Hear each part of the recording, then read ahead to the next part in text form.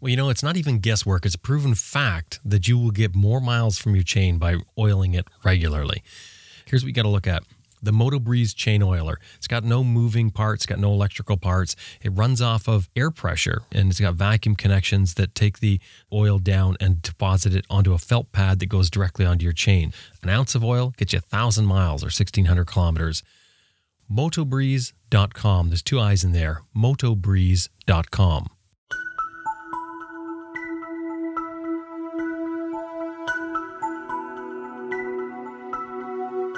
Tiffany Coates rides an old motorcycle. She has old furniture.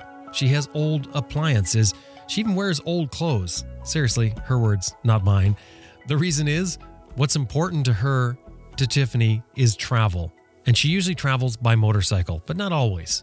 She spends as little time working as it takes to fuel her lifestyle of travel and adventure, but she's not your normal traveler.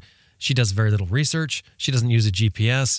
She prefers to camp even when there's cheap accommodations. And oddly, for a traveler, she isn't motivated as much by experiencing foreign cultures as she is by experiencing beautiful geography. This is a woman that sold her hair to a wig maker before departing on her first trip so she could buy some tools that she wanted. Most recently, Tiffany did a month trip in Borneo, which is known for its rugged landscape, culture, and wildlife, including orangutans and clouded leopards. I'm Jim Martin. This is Adventure Rider Radio. Stay with us because that's what we have for today.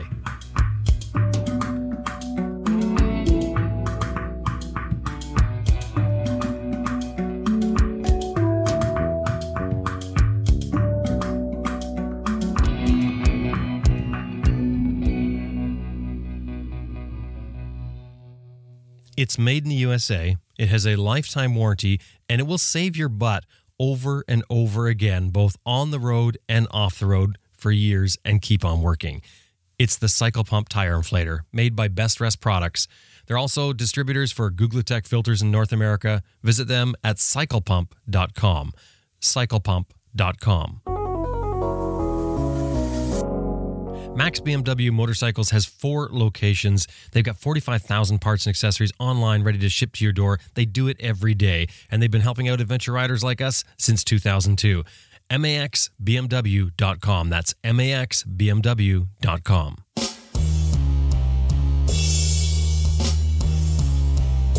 Don't chance losing your gear because your straps loosened up or failed. That's horrible. Use what works for hardcore adventure motorcyclists, and that's Green Chili ADV. Green Chili ADV makes super tough straps and luggage systems and has so many variations you can strap literally anything to your bike. They even have a system so that you can use dry bags as panniers. Made in the U.S., greenchiliadv.com. greenchiliadv.com.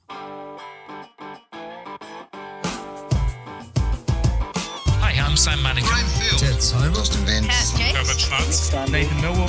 Tiffany Coates. Amy Coach Stroud. Sterling Noreen. Grant Johnson. Ben King, and you're listening to Adventure Rider Radio.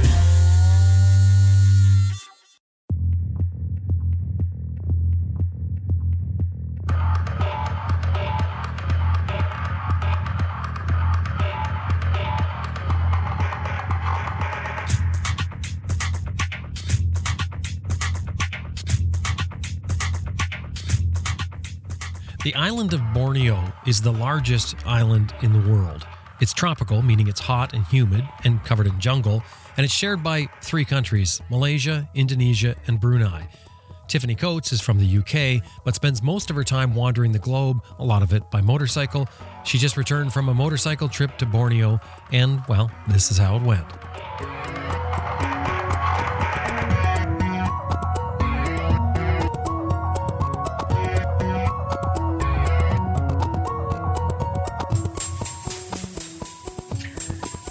Okay, my name's Tiffany Coates. I'm from Land's End in England most of the time, and I'm a motorcycle traveller, and when I'm not doing that, I am working as a youth worker with disadvantaged youth here in England.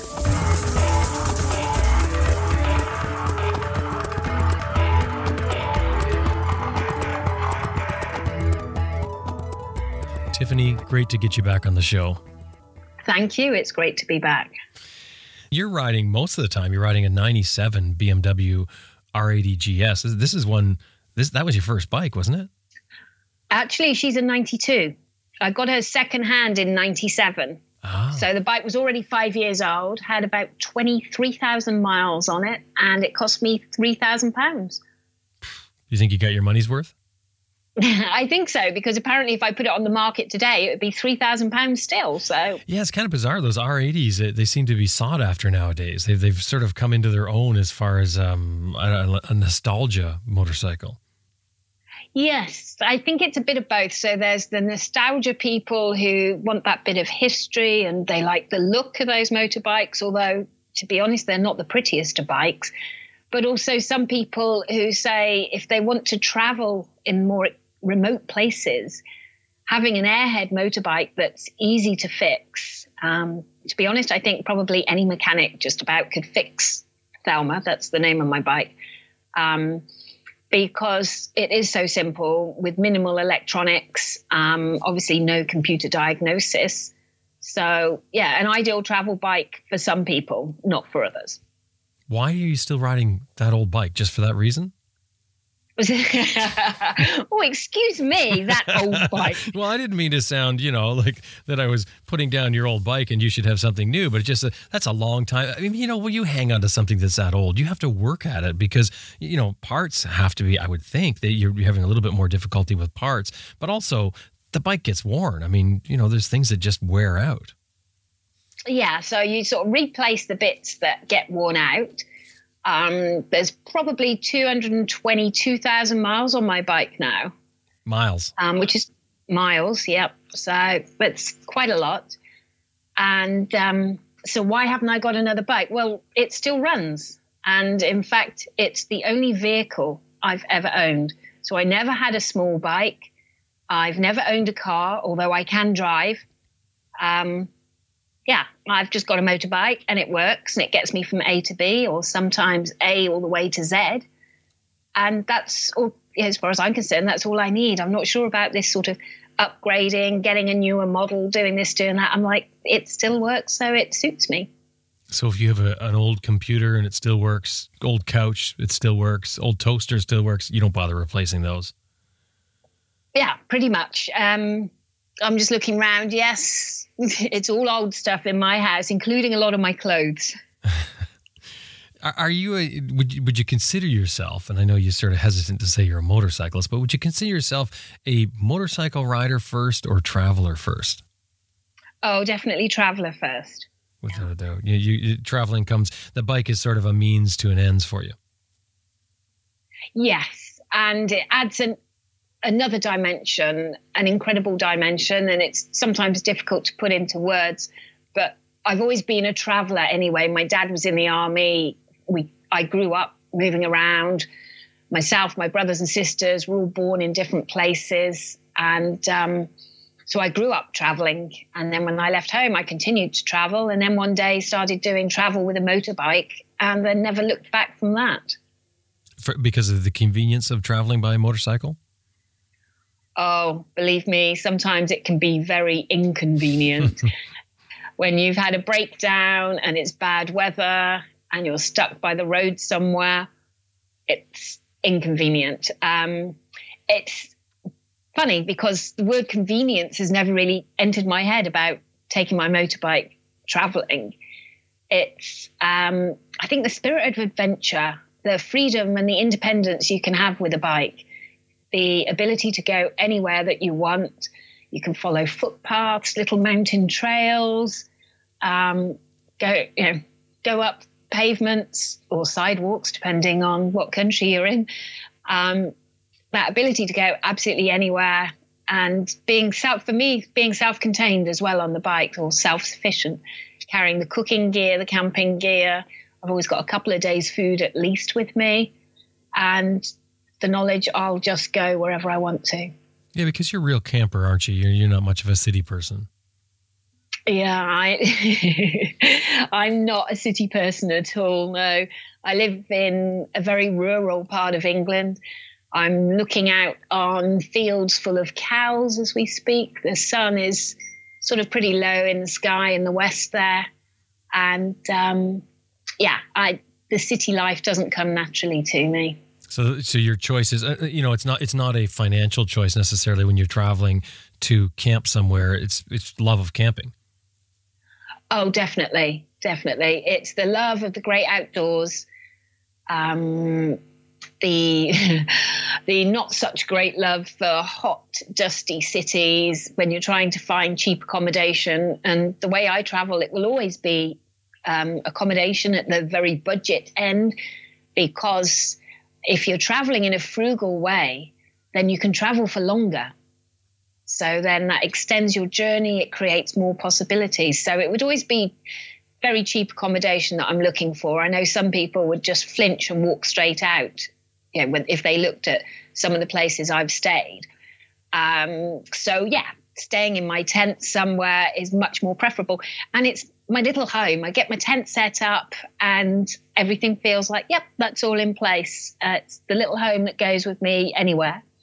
And the beauty of just waking up, there could be a sunrise on the horizon, and that horizon, it could be snow-topped mountains, it could be lakes, it could be a desert, and just that sheer beauty looking out on it and enjoying that start to the day, which you don't really get if you're in a dorm full of snoring, sweaty people. That's a beautiful picture. Yeah. Your old bike. No, let me rephrase that. Your classic bike like it. Sort of points to your style of travel as well, because you don't like GPSs. You're kind of a Luddite, really, aren't you? I suppose so. I mean, I don't try to be like that. It's just the way I am. I've never done any of my own travels with a GPS. I've never owned a GPS. But when I'm working as a tour guide, I have to use a GPS for work because that's one of the conditions, and it comes on the bike, and I'm supposed to follow certain routes then. I like the sense of anything could happen if you're not following a GPS. Those interactions with people, the following roads that you think, actually, I think I have gone wrong, so I'm going to have to turn around and go back again. Or I'll just keep following it. I've got my compass as well, so I know if I keep going north eventually, I will rejoin the road that I should be on. It's got its drawbacks, sure. And I think it's mainly in the cities that it would make life a lot easier having a GPS. So pinpointing those little places that you're trying to get to, the backpackers hostel down the little alleyway, for example. But even when I have used GPS, and I've still ended up going around in circles at times. I can't imagine that you're trying to find your way in a city somewhere and you make a couple of wrong turns and it gets frustrating. You mentioned the heat and the dust and the people and the traffic and all that, where you couldn't, you wouldn't say to yourself, I should just use a GPS. That this is just too annoying. There must be something very valuable in some of those side adventures you find by not using it to sort of make up for all those.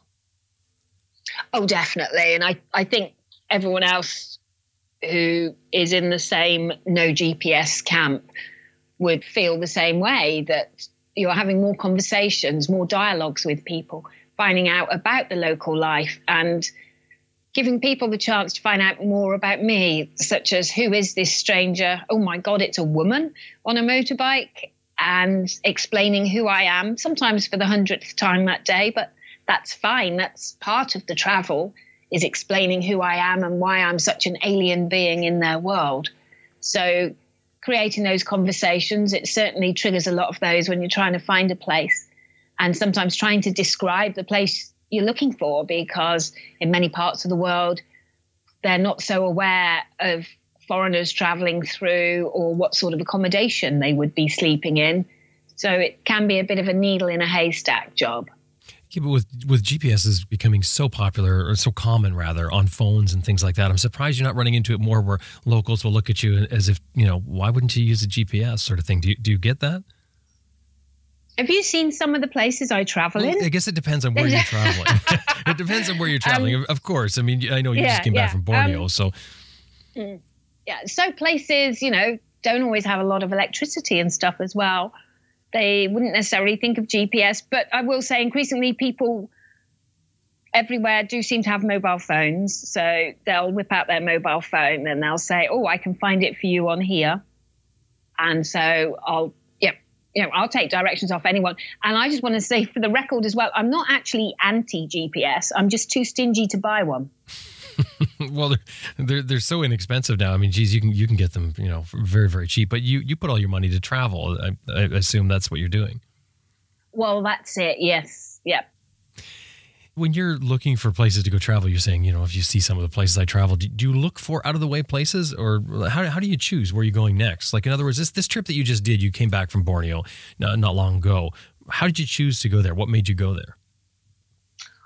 Oh, right. Okay, then. So Borneo is a place that I've wanted to go to for a long time. I think anyone who's traveled through Southeast Asia, so countries such as Thailand, Cambodia, Malaysia, Singapore, Indonesia, you're sort of going around the edges of Borneo, and it's a huge island in the South China Sea. It's the third largest island in the world. And it was always sort of, I'd love to go over there. But when you're on a long transcontinental journey, which the first time I went past there, I was, because I was heading on down to Australia and didn't have much money left. So I didn't have the time and the money to go over to Borneo while I was passing through. So it's always been there at the back of my mind, in the same way that's how Madagascar was after traveling through Africa, always knowing that there's this amazing island offshore that I hadn't actually gone to. And so I got round to, let's think, around Christmas this year, I'd been due to do a different trip entirely. That got cancelled because the other person was unable to make it. And I thought, I've got some free time. I've got the time booked off work. And what shall I do? It's not often I suddenly have unexpected free time. I actually had 2 months available. So that was a real golden opportunity. My brother lives in Malaysia currently, and I actually haven't been to visit him. I don't seem to have been back to Southeast Asia for quite a long time. So I thought, great, I'll go out to Malaysia, go visit my brother, and then have a little think about things. And it was definitely one of those light bulb moments as I pictured myself flying into Kuala Lumpur, the capital of Malaysia. I suddenly thought, Borneo's just offshore. Great. This is going to be a trip to Borneo. So I contacted my brother. I said, hey, good news. I've got some free time. I'm going to come over and visit you.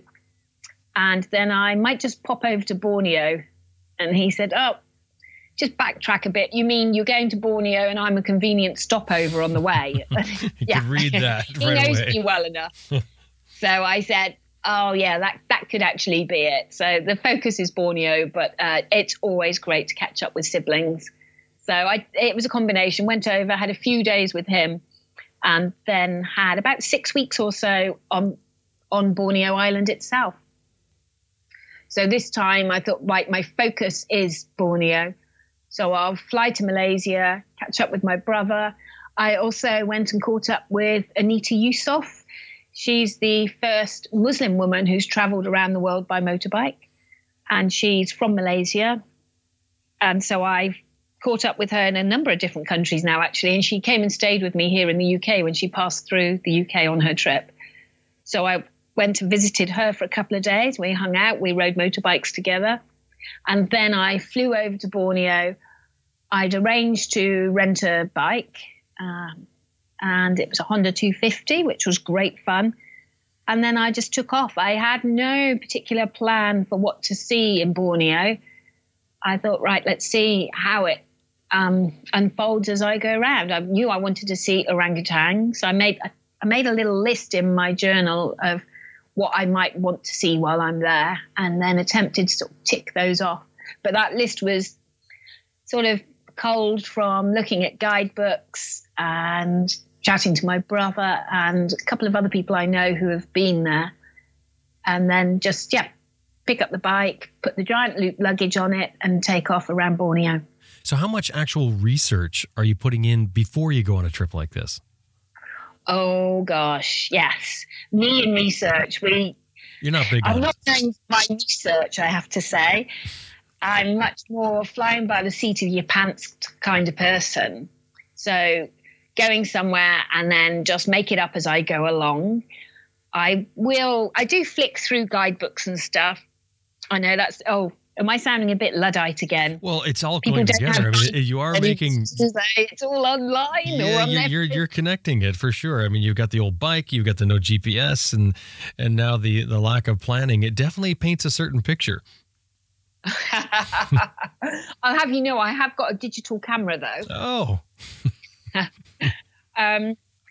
So I'll look through some guidebooks. If there's anyone I know who's been over there.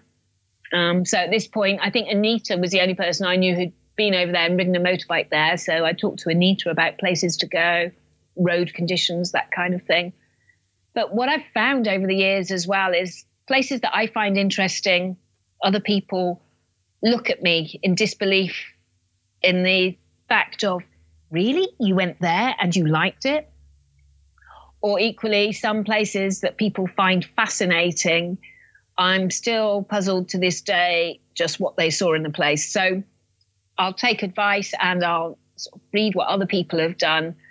And then I'll sort of go to places and make up my own mind which bits I like and don't like and which ones to stay longer in, which is the nice thing about not having a schedule or a set schedule, is that ability to linger in different places, rush through the ones that you aren't enjoying, picking roads that sometimes you'll want a road that gets you somewhere a little bit faster, or sometimes it will be more of a meandering route to take, and then just enjoy the scenery, the people in the villages that I'm passing through. What kind of things interest you that don't interest the masses? Okay. I'd turn that question around, actually. I'm not very good on culture. So I'm not so good. Oh my goodness. When you say you're not so good, you mean you're not all that interested in it. I know. I'm going to get so shot down in flames. Yeah, I'm not so good on things like going to cathedrals and museums and cultural places of interest. Some of them I really enjoy. For example, Tikal in the Guatemalan jungle. I love Tikal, but it's more the physical beauty that I like somewhere. So it will be a mountain range or a desert, beautiful beaches. Again, that brings us back to city or country. I'm very much countryside person. So and also the places that are more of a contrast to where I live. So it's green rolling hills, cliffs and ocean where I live, although you can never have too much ocean, to be honest. And it's those physical things that I'm looking for when I'm traveling that just open my eyes to something new each day. Well, I don't think that's all that odd. That's my style as well. I tend to prefer the natural side of things rather than the tourist attractions or the man-made things. That's certainly something I'm attracted to, but it's not the norm. I mean, most people are interested in travel for a lot of it's to do with culture. I mean, there's a lot of it. But we were just talking about this on Raw. We got a message from somebody after one of the episodes we did. We talked about traveling and the group was saying, slow down, and experience the people and the culture. And this guy wrote in and said, hey, I don't care about any of that. I'm out for the ride. Oh, definitely. There's a lot of people who are out there for the ride, and for them, it's the riding itself that's the focus. I'm very much, although I like the solitude of being somewhere remote, I am a people person. I'm gregarious. I like to chat. Doesn't matter if I don't share much of a common language with the people around me. Just that opportunity to smile, share food or drinks with people. That's something I always really appreciate on my travels. So that cultural side of things, being part of a community, seeing how people are living their lives. And one of the best ways to do that is if there's someone whom I can talk to a bit more, perhaps they speak good English or we can get by on one of the languages that I can speak a bit of, then going around a market and having someone who can translate my questions, like what exactly is in that funny bag that's moving on the table? This happened in a river village in Borneo, and my guide said, oh, I know what that is. And when I say guide, it was just someone who got introduced to me as being he's the best English speaker in the village. So he took it upon himself to show me around. And this small bag that was moving on the table, it contained 5 large frogs tied together by their ankles. And they were just about to be sold. And he said, oh, those are very juicy ones. They're going to go for a good price. So they're being sold for food, still alive. And they were sold, it was about £1 each. You had to, the person buying them apparently had to buy all 5 together. And they went for about £1 each. So £5 altogether. And they happily went off with this moving bag. So it's those little snapshots of local life, which is very different to my own life. And then also looking at the way people get around, whether they're on bicycles, on boats, crammed into the back of pickup trucks, just observing and just enjoying the difference, really. Well, I'm curious more about Borneo as far as a motorcyclist destination. You rented a motorcycle there. Obviously, there's rental companies. I know it's a very large island, and there's lots of population on it, and there's cities. How difficult was it for you to find a motorcycle rental company? Well, these days with the internet, it's pretty much impossible to not find someone that will rent out motorbikes. You use the internet? Yes, I did. But however, in this case, it was word of mouth, good old word of mouth. I spoke to Anita. She's got a few friends and contacts over on Borneo, and it was a friend of hers who rented the motorbike to me. So he doesn't usually, he's not a business. It's one of his personal bikes. And so I got to borrow it and he made some money, and I got a great bike to ride around on. And someone who was quite happy that I made was a little bit flexible about my return date. What do you do about motorcycle insurance then if you're using someone else's bike? There was motorcycle insurance that came with the bike. So I had the paperwork with it from him. So going through police checkpoints and that kind of thing. And it was like a letter or a document saying that I had his permission to take the motorbike and ride around Borneo, basically. And any trouble with that? No, none whatsoever. You present the letter when you're stopped, you present your paperwork and they look at it and fine, off you go? My rule is don't offer any documents till they absolutely insist, and then give them minimal documents. So in the end, I never actually had to show them the letter. I just showed them the registration document for the motorbike, which was in a man's name, not in my own name, but they were perfectly satisfied with that. And then off you go. Yeah.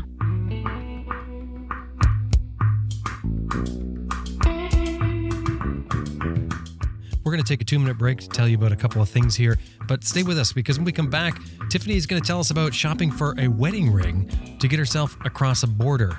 You got to hear this.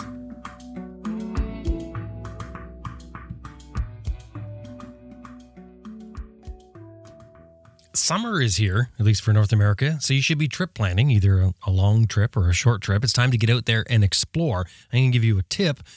British Columbia, Canada has so much amazing riding and incredible places to visit. I know I'm biased, of course, because this is where I am right now, but there's a town in British Columbia that you need to add to your visit list. It's in southern British Columbia called Beaverdell. Beaverdell is a motorcyclist destination because it's the home of the Red Rock Garage. And the Red Rock Garage itself has become known as a motorcycle destination. Why? Because it's a small coffee shop with a motorcycle addiction.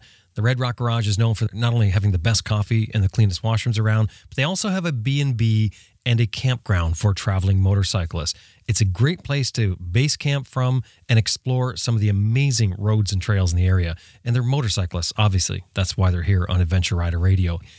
The website is redrockgarage.ca. That CA means Canada, right? It's a Canadian website. redrockgarage.ca. Make sure when you're talking to them, let them know you heard them here on Adventure Rider Radio. The other day I was making a turnaround in an area where it's starting to get real dry now because summer's here and we've had some real dry weather. A rock rolled up underneath the front tire, very tight turn, lots of deep sand and gravel. And it skidded the front tire over, took out the front end, and the bike went down. When I stood it up, I see the pegs jammed in from all the sand and gravel. I give it a hoof, it flops back down. I get back on the bike and go. And I was thinking, I wouldn't even remember that was an IMS peg if I didn't have them as a sponsor for this show, because they just do their job. I never worry about them. From one ride to the next, I count on those foot pegs. I count on what they do for me. They keep my feet in place. They are extremely tough. All the features of a great product. And a great product, I think, is one you bolt on and forget about. You don't even worry about it. You don't have to mess with it because it does what it's supposed to do. Have a look at what I'm talking about. IMSproducts.com is the website. They have a full line of adventure motorcycle pegs, right from the big platforms for those who like a really large platform, right on down to the rally pegs or the smaller ones with sharper teeth on them. IMSproducts.com. Make sure you tell them you heard them here on Adventure Rider Radio when you're talking to them.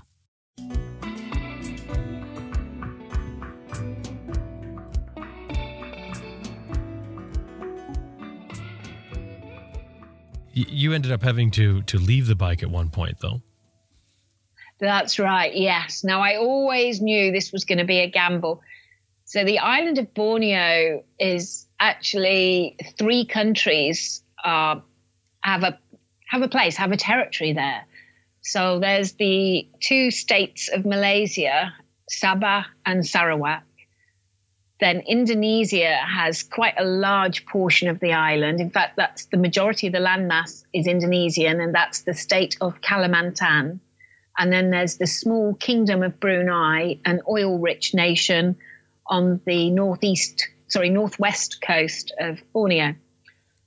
And one of my plans, which I did actually carry out, was I definitely wanted to go over to Kalimantan. Now, I know that's the hardest area to travel in out of the whole island.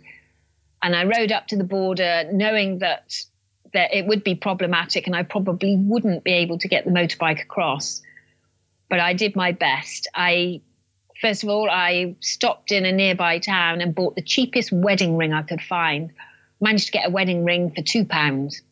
So I wore this fake wedding ring, ready with my story. Why are you doing that? Oh, my goodness. You get away with so much if you claim to be married and that your husband is somewhere else. So this is my plan. I'll roll up to the border and I'll fill in the paperwork or whatever. And then if they start saying, no, you can't bring that motorbike in, I'll start the ultimate plan, crying. Does seem to work quite well. I can hear you sniggering there. It's funny because there's so many advantages, I think, for a woman traveling alone. There really is. And that's got to be one of them because a guy's not going to pull that off. Well, exactly. So got to make the most of it. There's not that many advantages at times. So this is one I can get away with. So claiming to have a husband who's on the other side of the border and my only way to reach where he is on the motorbike, and I've got to get the motorbike to him. So I had the wedding ring ready in advance and I got to the border, but actually the customs guys were so nice there. So I managed to get the paperwork done that I was stamped in, and I got the stamp in my passport, and personal customs was cleared. And I thought to myself, I think I've done this. The cars are all now being waved through, and I'd entered the customs area with the cars. And I got back to my bike, was about to get on, and I'd also x-rayed I'd x-rayed my bags, had those x-rayed. Then the customs guys came up to me and said, oh, we do need to see your paperwork. And I said, oh, yes. Showed them my paperwork. They were chatting. It seemed okay. And I thought, oh, yes, I've done it. And then they started asking for some more paperwork. And I said, well, this is everything. I had actually given them the letter that gave me permission as well. And interestingly, they didn't have any questions about why I was riding a motorbike that didn't even belong to me.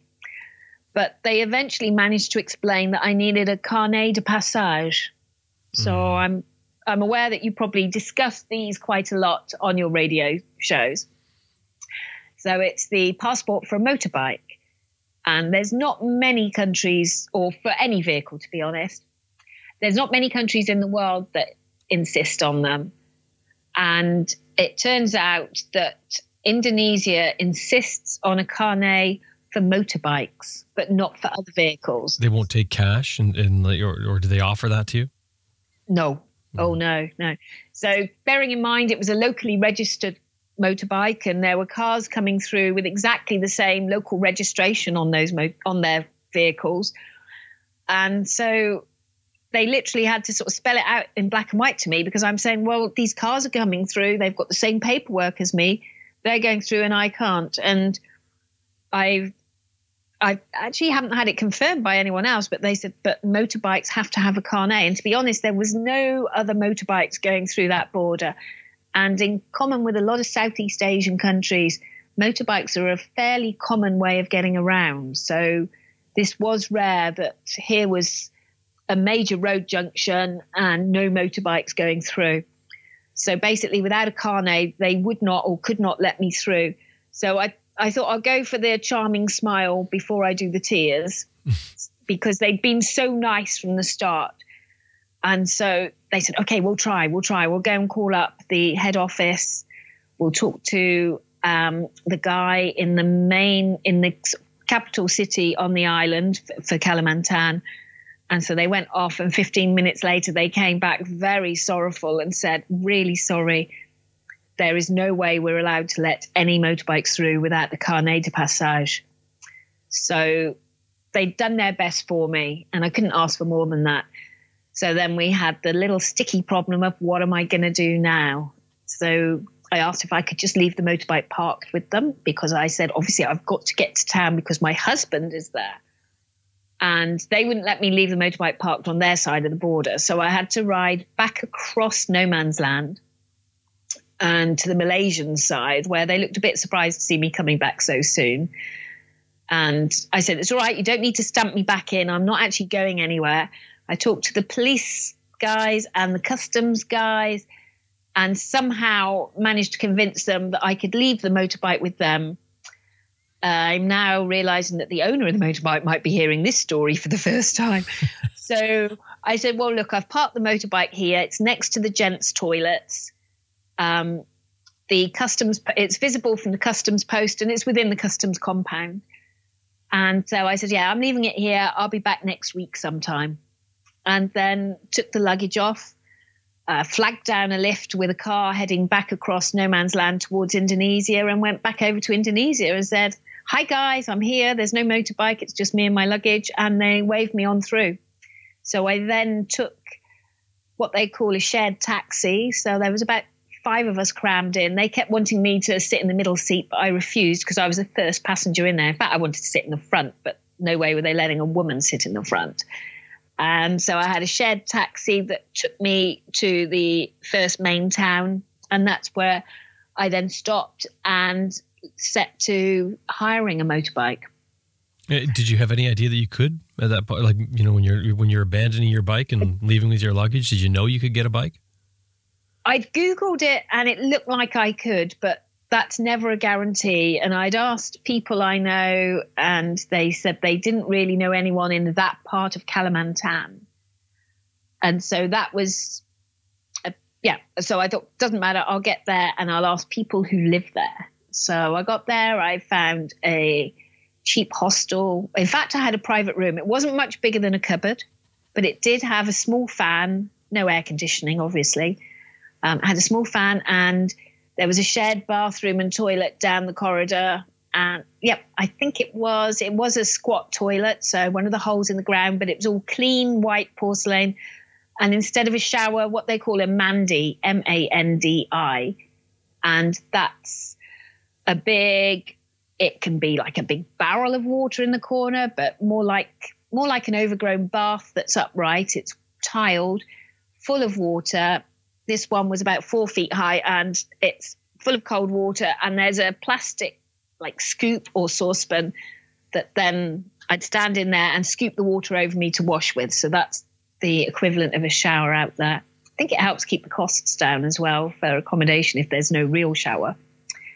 So I went there and then I talked to the people who ran the hostel about renting a motorbike.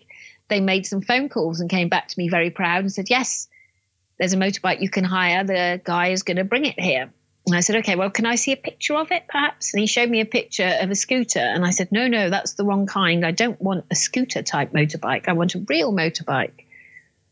And tried to explain the difference between a step through scooter and a real motorbike. And he finally saw the light. He said, oh, you want one where the petrol is in front of you and not underneath you. And I said, okay, fair enough. That is a good way to describe it. Yes, that's right. He made quite a lot more phone calls and then came back to me and said, no, There's none of those available. There are only scooters. I think in retrospect that because it was a holiday weekend, that maybe there are real motorbikes available and they're just rented out and gone because people use them to reach their hometowns. It's a 4-day weekend for Chinese New Year. So people were maybe using real motorbikes to transport themselves to far off places to visit family for the holiday. But it looked like all I was getting was a scooter. So I sighed a bit and I thought, you know what? I'm actually going to embrace this new challenge. I don't think I've ever ridden a scooter before. And so I said, okay, go ahead. It was nice and cheap. So that is on the plus side. So they brought round the scooter and I looked at it. I chuckled to myself. It was a Honda though. So that was good news. And I think it was a 125. And I sat on it and it almost toppled over. I'm just not used to balancing something like that. My feet were right next to each other at the front. And I got a bit worried about the balance issue, but I thought, no, I'm sure I can work this out. And I went up and down the street. It was a very quiet street. Went up and down the street, got the balance. Now the next step was the luggage. So I went and got my giant loop bag. And sure enough, it's the horseshoe-shaped one. I slung that on the back of the scooter. The passers-by were just looking on with complete astonishment. Put the luggage on. Obviously, the tank bag isn't going to go on because there's no tank bag as such. But it worked. I had my luggage on. I had my map. No tank bag to put the map into, so I just had it in my pocket. And then off I set up the coastline of that part of Borneo. And it became a scooter adventure. But do you ever think that like, as we talked about, the fact that you don't like to do too much planning or you're just not into it for whatever reason. Do you ever do something like that and then think, maybe if I'd planned it more, I could have found the actual motorcycle and got what I wanted as far as that goes? Possibly, but I asked everyone I could think of and they didn't know of any. And I had tried emailing and calling some of them in advance, but wasn't getting any response. The other issue was I don't like to schedule myself as such. There's times on my travels when it's a necessary evil, usually when it's to do with visas, border crossings closing and that kind of thing. Some visas are very strict on dates. So I didn't want to say, okay, I'm going to hire a motorbike and I will be in this town on this date to pick it up. I had no idea how long it was going to take me to get around Borneo and down to these particular places there. And it was a bit, so yeah, perhaps I could have persevered with that and spent longer on the phone and the internet. But actually, I just rocked into town and just took what was available. And so for me, that's part of the adventure and what I need to be doing, rather than being at the top end of the island and thinking, oh my goodness, I've still got 1,000 kilometers to get to that border crossing to then cross and get to where I need to pick up the motorbike on this set date. You get your bags on your scooter and you're off and running, you're heading off. Describe what you're riding through. Describe what Borneo looks like. Jungle, lots and lots of jungle. It's really green, flying in. So it was great because I flew in from KL on the mainland of Malaysia. And I always like doing that, getting a feel for a place. As the plane came over the island, it's got a blue sea around it, lots of offshore islands as well, which it's always a delight to be exploring smaller islands. And then the green of the jungle and the lushness of rainforest as well, closer to the water's edge. And a couple of big mountains. There's Mount Kinabalu, which is, I was told, is the tallest mountain between the Himalayas and Papua. And then, yeah, so it's not very built up. There are roads running through the jungle areas. And sadly, as a lot of people are aware, there's a lot of palm oil plantations. So the trees and the jungle are being torn down so that palm oil plantations can be built. And then it's a cash crop, which isn't great because it it's international, multinational companies that are making the money from it. There's not much benefit to the locals, and they're losing their local land. It's being swallowed up, and the animals and the environment are suffering. It's disastrous. It really is. I did find one really good fact. Apparently, 1 hectare of rainforest in Kalimantan has more tree species than in all of the US and Canada combined. Wow. So we are talking a tropical island in the South China Sea in 1 hectare has more tree species than the whole of the US and Canada combined, which I've ridden a lot of the US and a lot of Canada, and I think of all the different landscapes and geographical features, not to mention the temperature differences, the climate changes from the edge of the Arctic Ocean right down to the Gulf of Mexico. And yet there's still more trees in 1 hectare on this little island. So more different trees on this 1 hectare. Wow. And they're hacking it down like crazy for farming. That's it. Yeah. So profit driven for palm oil. It's an easy crop. It grows the palm nut trees grow very, very well in Borneo and Southeast Asia. I know it's an issue in other areas as well. It seems particularly devastating in Borneo because up till now it's relatively untouched. It's that forgotten part of Southeast Asia, this massive island covered in trees, which has evolved. Animals have evolved there, which are quite unlike other parts of the world. But now that whole landscape, that environment is being chopped down and destroyed to make way for all these palm nut trees. So which is why we should be avoiding food with palm oil in it, which is really common. That's it. It's not until you start looking at the labels and you realize how much palm oil there is in so many of the foods that we eat, especially obviously the processed foods. It's a cheap ingredient. It's easy to transport, and it's gradually creeping into our diets and our foods all over the world. Yeah, I know. I've read about it before. It's horrible. Well, what else did you see there? I mean, there's a lot of caves there, isn't there? There are some phenomenal cave systems. There's the largest cave in the world is there.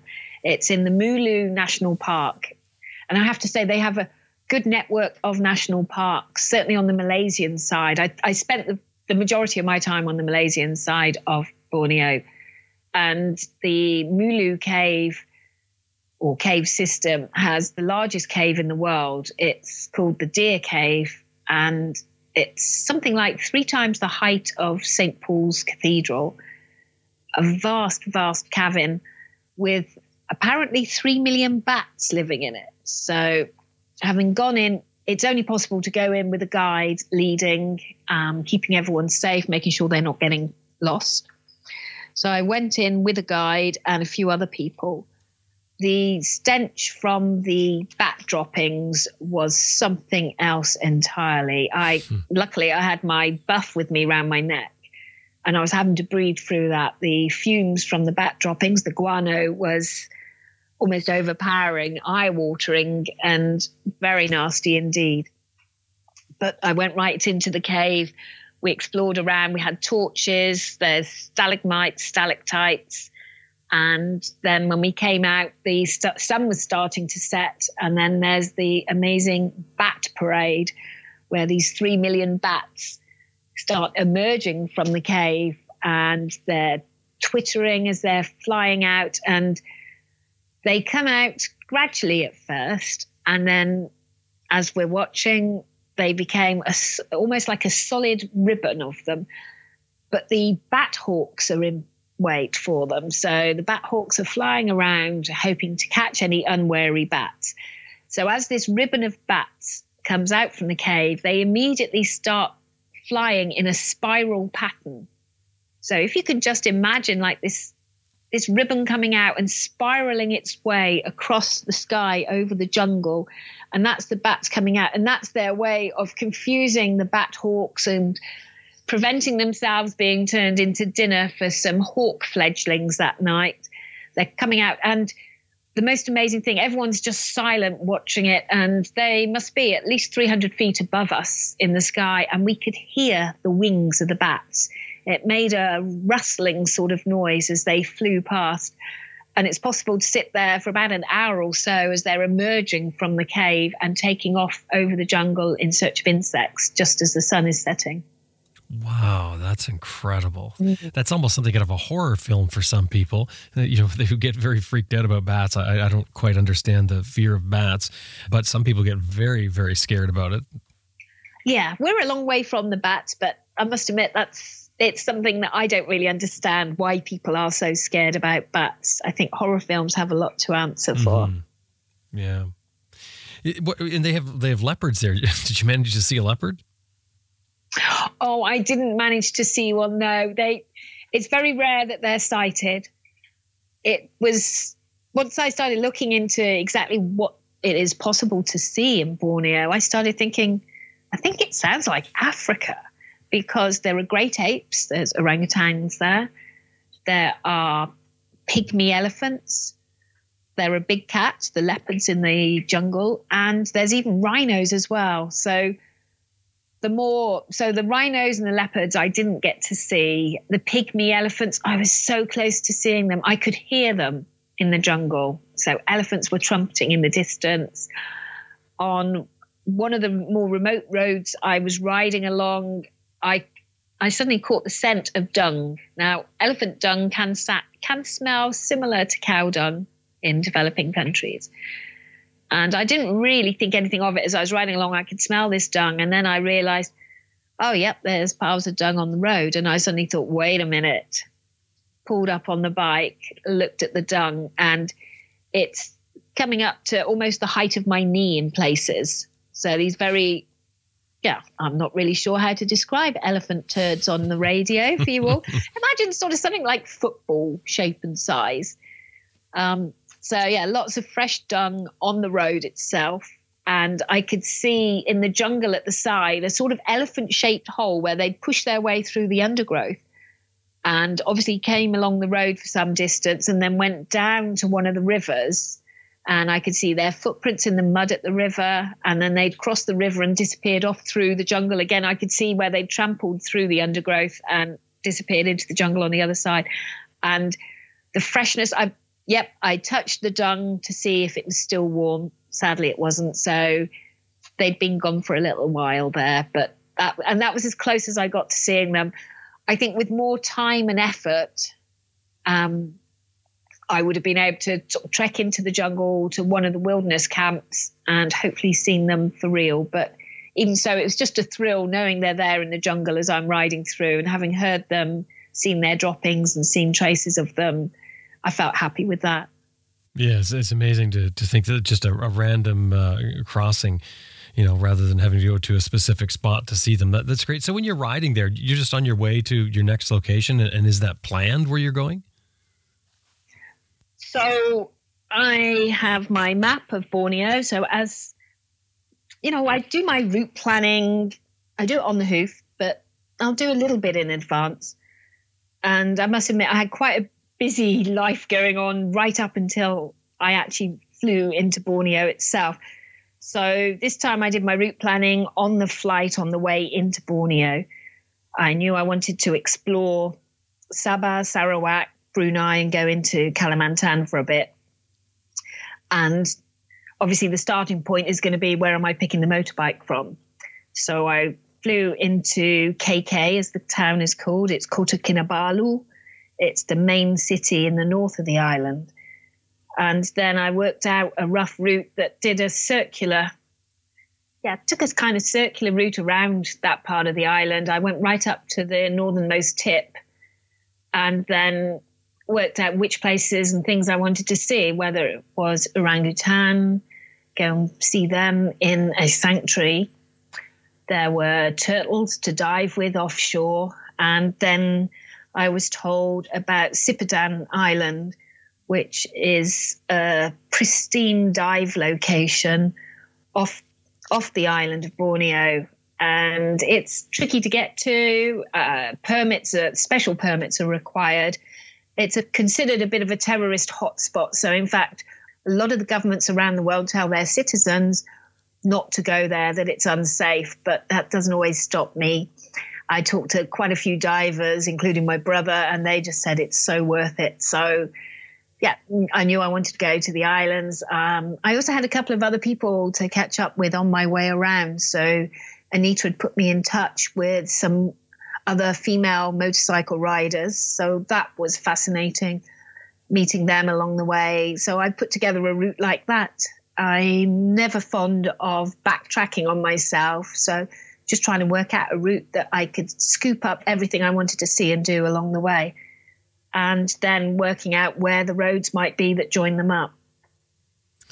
And are you camping? I know you mentioned accommodations, but I know you love to camp. Are you camping at all? Okay, I did carry my tent, and it was so hot. I actually did stay in accommodation nearly all the time. I had a couple of nights where I was camping out.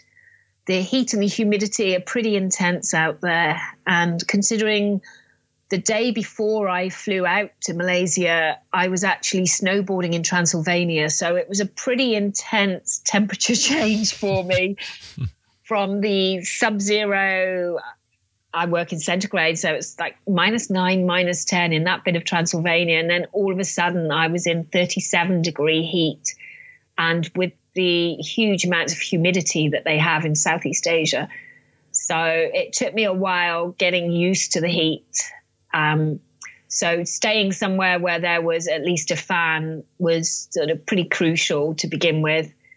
And then, yeah, it was fine though, camping out occasionally. But the rest of the time staying in the cheap accommodation. How cheap is the accommodation? How cheap is everything? Oh. Okay, so it's possible to do it in a luxurious way and spend several $100s a day, or it's possible to do it my way.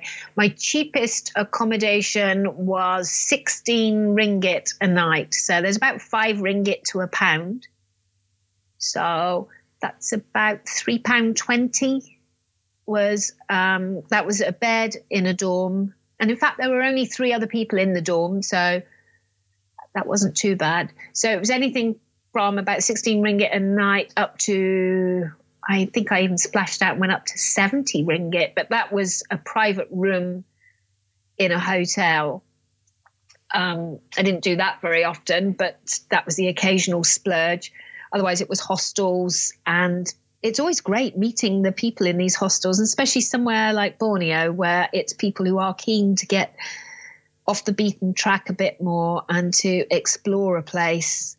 So, yeah, I always enjoy that. And there's enough hostels around, or if not, it's cheap Chinese hotels, which are a whole travel log until themselves. The noise, the people in them, the funny notices about not being allowed to bring in durian fruit because they will stink out the whole hotel. And the threadbare towels that are provided, and they're usually located sort of right next to markets. So it'll be very loud outside from early in the morning. But yeah, they're still fun. What is the UK dollar now to the US? I think you'll find we're still pounds sterling and not dollars. The UK, what is the UK pound to the US dollar? Do you know what? I have no idea at the moment. I mean, you don't even want to know about pound sterling at the moment with the whole issue of Brexit that keeps looming and then fading and looming. And will it ever end? Our currency has not been faring well. I know when Brexit was first announced, I think we lost nearly a quarter off the value against the dollar. I bet somebody's shouting at their computer now, sort of, hey, it's 70 cents. I don't know. What do you have for tips for somebody considering to go to Borneo? If someone's considering going to Borneo, I'd say definitely do it. I can't think of any reason why it would be a disappointment or somewhere that they haven't enjoyed. The tips as far as going there is go and explore. There's plenty of great places to see, and it's the small villages. I parked up the bike and went up river at one point on local boats to have a look. I actually went to a village that my dad had been stationed in for a while when he was a young serviceman in the early 70s. We actually lived as a family in Malaysia for a while in the early 70s. My brother was born there, and my dad at times was stationed over in Borneo. So I went to a village that he'd been stationed in, and it was quite an emotional moment, actually, looking around. And I took lots of photos. I talked to people, and quite a few of the people remembered when the British Army soldiers were there. It was kind of like a peacekeeping tour of duty they were doing between Indonesia and Malaysia. And I got to see something that my dad would have experienced as well. And that was the place where the bag with the jumping frogs in it on the table and being served palm wine for breakfast in the market, because I was told this is the local tipple, and I wasn't riding that day. So I said, well, I'll just try a little bit. And I know, again, this isn't for the faint-hearted. They had a bucket of cold water that they just rinsed this glass in and poured me a shot of palm wine to drink. So, and it's made from the palm nut trees. So there's a little side bonus, I suppose, to all that palm oil, that someone does brew up some wine and beer from it. So doing those, making the most of those little encounters and seeing where the lifestyles are slowly evolving, talking to people. A guy that was leading me on a trek through the jungle, I talked to him about his family. There's lots of different tribes over there. And I asked about the headhunting. It's something that Borneo is famous for. And he looked a bit sheepish and he says, no, we don't do headhunting. And then he said, well, my uncle does tell tales about my grandfather and his headhunting exploits. And apparently there are some heads hidden away in some of the huts in his village. And I said, oh, have you got a blowpipe as well? And he said he has a not very good blowpipe, but he said his dad has a very good blowpipe. And he showed me the trees where they scrape the poison from the bark. And that's what they use to kill the animals in the jungle. I'm vegetarian, so I maybe don't agree with killing animals in jungle, but this is a lifestyle that's been going on for centuries and centuries. So making the most of those little opportunities and seeing the great features that are available in Borneo. Like I said, the islands for diving, the mountains to climb, the jungles, the caves, the beaches, everything. So headhunting, we didn't touch on that. Do you know what the deal is with the headhunting? I mean, did they go and, what is it? You look for the ideal head? It's done as a type of victory thing, a spoils of war effect. So, as I said, there's quite a few different tribes on Borneo, and in centuries past, they have fought each other for territory to get more women for one tribe from another. And they'll fight to the death. They're very warlike, very ferocious. And then those that have been killed in battle, their heads are removed and they are shrunk. I'm not sure if they smoke them or something, but anyway, they shrink the heads and then they have them hung up in their huts as a sort of boastful way of showing off that, look how many heads I've got in my hut. And the heads have more significance. If it's the head of, say, a tribal chief, it has more significance. They haven't done it for a very long time, although during the Second World War, when the Japanese were occupying Borneo, there was an underground movement led by some Brits, and the Brits were actively encouraging the tribesmen to continue their headhunting as a way of trying to discourage the Japanese troops from venturing into the jungles and just trying to curb any further action by the Japanese if they knew that they would be decapitated and their heads shrunk for a bit of home decor in somebody's hut in the jungle. Wow, that's certainly a way to deter someone from visiting. Isn't it just? Yes. Wow, that's incredible. Where do you go next, Tiffany? Ooh. Well, I need to stop and earn a bit of money again now. So I'm back here in the UK doing the youth work.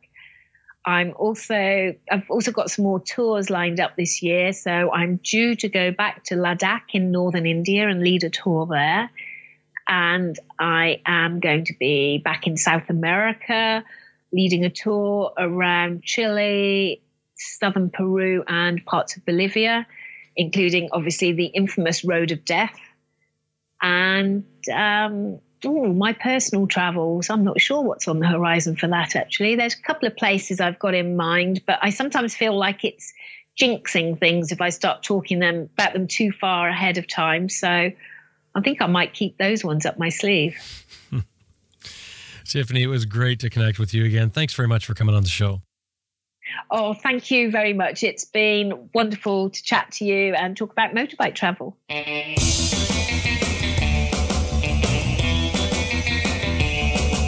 That was Tiffany Coates from her, sort of home, at least home between travels. We have some photos of Tiffany and her adventure in our show notes for this episode at adventureriderradio.com. The episode title is Destination Borneo, a rider experience. Tiffany Coates. I'm sure if you just search for Borneo, you'll find it. Tiffany's website is tiffanystravels.co.uk.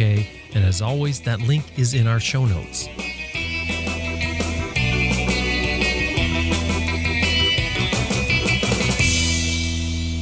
I just want to remind you that this episode has been brought to you in part by Max BMW Motorcycles at www.maxbmw.com. Also, Best Rest Products at www.cyclepump.com, Green Chili Adventure Gear at greenchiliadv.com, and MotoBreeze Chain Oilers at motobreeze.com. Hey, and you do us a great favor if anytime you're dealing with these companies, anytime you see them anywhere, you mention that you heard them here on Adventure Rider Radio.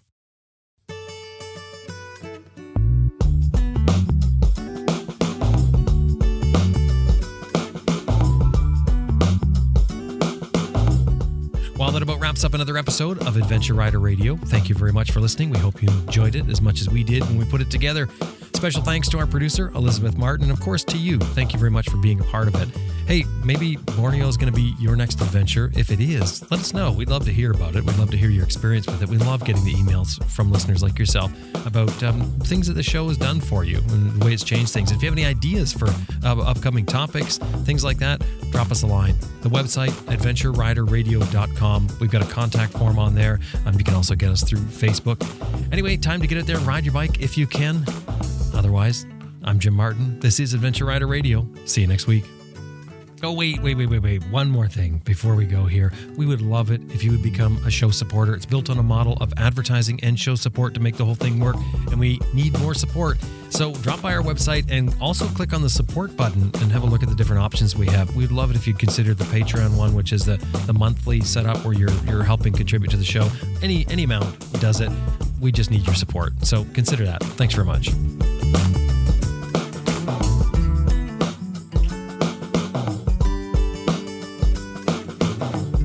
This is Jim Hyde with Rawhide Adventures, and you're listening to Adventure Rider Radio.